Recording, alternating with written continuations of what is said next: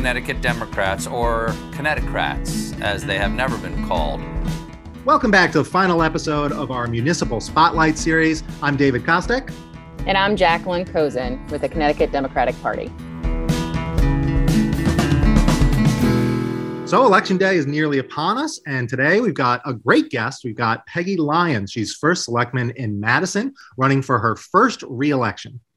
Oh, she's awesome, Dave. I can't wait for people to hear her conversation. I think when listening to her talk, I heard a lot about how women lead differently. And I'm very excited for people to keep that in mind when hearing the obstacles she's faced and how she overcame them.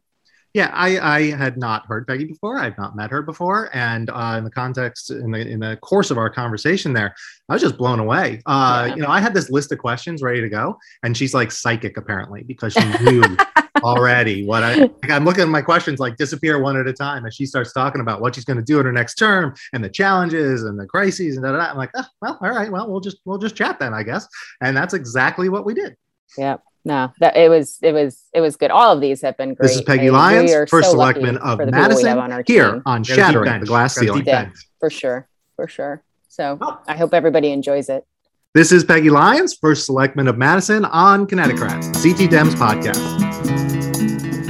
Well, it's finally upon us. Election Day is here, Tuesday, November 2nd. And today we're chatting with Madison's first selectman, Peggy Lyons. Welcome to the show. Thank you so much, and thank you for having me. You ran for the first time 2 years ago and are running for re-election now.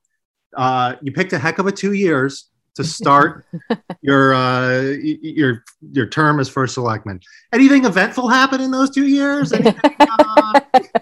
Yeah, I definitely won the lucky ticket here. And it's interesting because when I'm out on the campaign trail, I went from change maker, because I ran on a platform of progress and change for the town, to crisis leader. And I also often use the term, pivot, not panic, which we've all heard that. And so, ironically, I tell the story that my first month in office, I went to a simulation for the regional emergency operations team. And part of the simulation was a global pandemic. And then we kind of laughed, really? Ha, ha, ha, yes. And then on top of that, they layered on electricity outages across the entire Eastern Seaboard. So you had to kind of simulate how your emergency operations team would adapt to these different circumstances. And we just all kind of laughed like, oh, power outages and global pandemic. And interestingly enough, during my tenure, we had a double state of emergency for the first time in the town of Madison. And that was after Tropical Storm Isaias, where we lost power for 5 days while we also were still in the height of COVID. So those simulations do help. And it's good that the state is forward thinking like that about emergencies that can happen. Talk about your town's COVID response a little bit. How did you guys... what were your thoughts in the early days, and then as it began to progress? What sort of guided your Madison's approach to managing the crisis? I think that what guided us was, first of all, we have a really good, deep bench of experienced leaders in town already. And I think most towns in Connecticut have that. So we have a really experienced emergency operations leader. We have a great chief of police. We also have our own health director. And we have had leadership at our public safety and fire departments too. So we had like a lot of people that had been through crises before. And to me, the most important thing was really getting around the table and making sure everybody was on the same page. I talk a lot on the campaign trail about collaborative leadership. So to me, you learn the most by this experienced people, and you try to take the best ideas, come together and make good decisions as a unit. And so I think that was our approach from day one, with very little assistance from the outside world, to be honest, because everybody was just trying to figure out what to do. How do you tackle this? I think the other thing that we learned really quickly is Madison is not an island, and the virus does not know borders. So, you really need to have a much broader approach to these types of things, because people go from Guilford to Madison all the time, or Guilford to, Madison to Clinton. And so to have one town have one set of rules and another town have another set of rules for something that doesn't know borders really became apparent early on, that we really needed to be more unified in our approach. And I was grateful that the governor started taking a much more statewide approach to leading us through this pandemic, because leaving things town by town, even though we could still make our decisions and try to make local decisions that were Madison specific, the bigger picture stuff was clearly not town driven. It should be on a state and a national basis. We also learned that we needed to take more aggressive action on a national basis. Leadership matters. That is definitely what we have seen. And thank you for your leadership during this crazy time. And I'm so happy that you are running for re-election. I'm curious to hear what you're hearing on the doors while you're out door knocking. And what are people saying about the pandemic? We're seeing that I think there's like a little pandemic fatigue going on out there, but what are the issues that are on the minds of Madison voters, and, what are their responses to your leadership, which has been, amazing? Well, thank you. I think most people are very, grateful that we made it. We got through the pandemic and we are where we are right now, because we're one of the most highly vaccinated towns in the state, which is also one of the most highly vaccinated states in the nation. And our town has kind of gone through a little mini boom. Madison has become a destination during COVID because we have a lot of outdoor amenities. We have lower density. And I think people started to flock to communities like Madison. And I know that the different parts of the state of Connecticut have also benefited from that. So we've seen a lot of new families moving into town that are choosing a different lifestyle now than they might have chosen before. So the town has benefited from that. With that, people want to start focusing on making the town better. And that's what I hear on the doors. We had some big issues that we were trying to address when I got elected, because people were upset that things weren't happening in town. It was pretty much, I used the term procrastination and stagnation for a long time. And we kind of kicked the can down the road on a lot of big decisions. And now we're putting those decisions back in the forefront of Madison voters to say, we need to make these decisions in order to move our town forward. And that includes our Madison School Renewal Plan. We have not invested adequately in our school buildings for decades. And we have an amazing school district, very high success rate in our school district, but our buildings don't reflect that.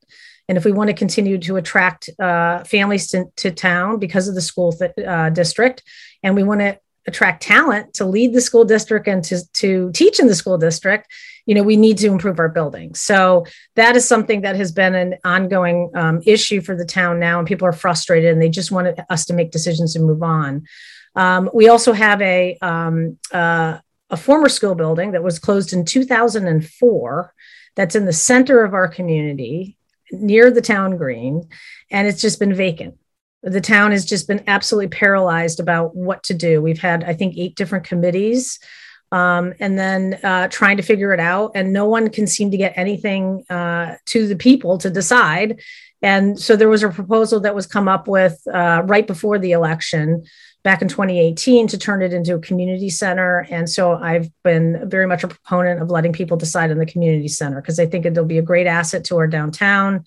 And it'll also finally have an answer to this beautiful old historic building that's been vacant and has kind of been a black hole downtown for us. So I want decisions made on those things. And then the third thing is really our beaches. Our crown jewels are our schools and beaches. That's why people move to Madison and choose to stay here. And that crosses all demographics.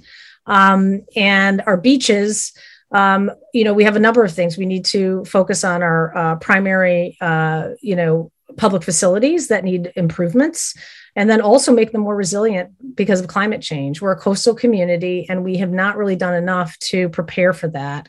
And so we're really focusing heavily on preparing us to go after all this federal money that's going to be coming out with these infrastructure bills. So I was excited to see something pass the other day But Madison is ready to go for it. So we're not going to be trying to tax people to do that. We're going to go after a lot of outside funding so we can address some of the flooding issues in different neighborhoods, and make our own town facilities more resilient, and improve them so that they can, because the 100-year storm doesn't happen anymore. It's a 10-year storm. And so, I think it's going to be important that, and I've lived through, I had to order an evacuation for a hurricane in August. Of our beach communities. So these things are happening all the time. Now it's not every, 100 years or even 50 years. It's like every couple of years. So that's probably the other big issue that people are recognizing, that the town needs to be more forward thinking and planning for those challenging climate change things that are impacting us. The once in 100-year storm, the once in 100-year pandemic, the once in 100-year statewide power outage. How come all of them got to happen at the same time? I mean, I think the good thing is that at least I know I can handle it if it happens again. So, yeah, and I don't think I can handle it if it happens again, and I don't even do anything. I know. I mean, you learn through experience, right? And I think that, we've learned a lot in the last 2 years about how to adapt and change and do things differently. You always learn what you did well, and you learn what you didn't do so well. And so another thing that I've tried to do in town government is talk about what we didn't do well and try to fix it for the future. And that's something we have done. Simple thing. We had no emergency signs for our own town to put out there. They just would never buy them. It's a waste of money. We don't really need them. We've used so we've always had to rent them, which is really expensive, or we'd had to borrow them from the region. And so, of course, if there's an emergency, the whole region has an emergency. So it was really hard to get. So those are the types of things where a year ago, I said, we need to buy these things. This is ridiculous. So we took action and we did that. Little simple things like that we got to learn and improve. We also added a backup system for our internet. We did not have a backup system when we lost power for our internet, for town hall, which now everything goes through web portals, so it's no longer spreadsheets and phone calls when you're dealing with Eversource or the state. It's all through portals. So they had never put the money in to provide that backup system. So we put the backup system now. Now we know when we have a power outage and we lose internet, which is not often, but it does happen, we're okay. We've got a way to access, emergency services through that. So those are things that we learn from our mistakes and try to do better in the future. Can you talk a little bit about just what the race is looking like? I mean, we're seeing boards of ed races all around the state being a lot more competitive than normal. Is Madison having the same type of, feverish board of ed race? Do you have that going on affecting your election as well? I don't think so. I'll be honest. I mean, we have a Democratic-led, majority on the Board of Education. We had in-person learning 5 days a week for K through 8 throughout all of last year. It started in October. We did a hybrid model for a month. We went to 5 days a week in October. That's incredible. There's not a lot of towns that were able to offer that. Now, the high school was hybrid, but they did have, which I still think a lot of high schools went distance learning the whole year. The high school stayed hybrid through, I think, March or April. So I think parents here generally have been very pleased with how the schools have managed all this. And I have 2 children in the school district. I have a 9-year-old and a 12-year-old. So I lived through this roller coaster ride last year of quarantining because a kid has a sniffle, and having to get COVID tested and going through all that. And they were very strict on all those protocols, but it served us well because we never had a staff shortage where we had to close the school because we didn't have staff. And we managed to provide in-person learning for the community. So I think that people are very grateful for that. And also Madison was named, I think, the only town in the state of Connecticut where learning measures improved during the pandemic. Wow, that's impressive. So yeah, it is. And that's a lot of credit to the Board of Ed and also to the teachers and to the teachers. And so I don't think there's any, how do you message against that? Right. Yeah. So I think that has kind of kept the dialogue much more positive in terms of how our schools are doing. It's unfortunate what we've seen happen in our neighbor Guilford. I think we see that as a unfortunate foreshadowing of what could come here. And that's why I think this election is critical to ensure that we have people aligned with our values sitting on the Board of Education so that we don't go down that rabbit hole that is happening. So I'm hopeful that won't be the case. I think the race here is really not about a different vision or values. It's about really just personal attacks. That's pretty much what their messaging has been. Yeah.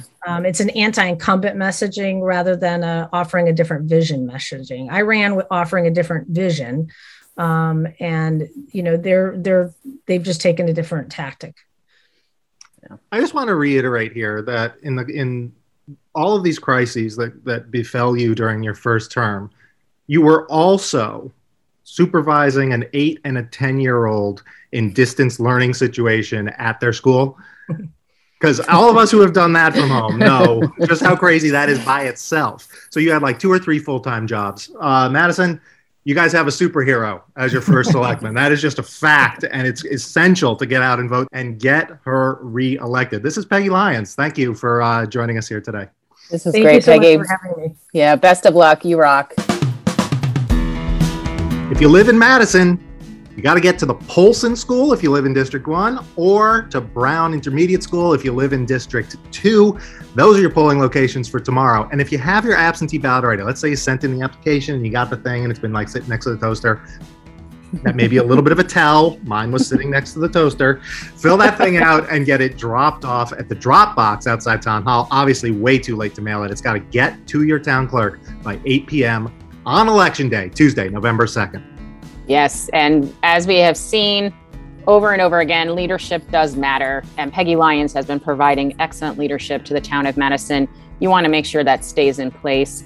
So be sure to get out and vote on Tuesday, 6 a.m. to 8 p.m. The polls are open. Or, check out next to your toaster, see if your absentee ballot is like Dave's and hanging out there, and get it into the box down at Town Hall by 8 p.m. on Election Day. So, now that I think about it, leaving a flammable absentee ballot next to the toaster may not have been the best idea. No, I bet you didn't have coffee yet. That's probably why. That's right. And that's true. And in the morning, oh my God, yes. the risk.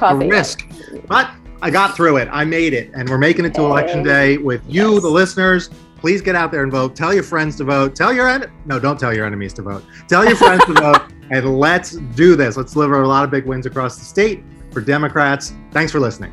Thank you.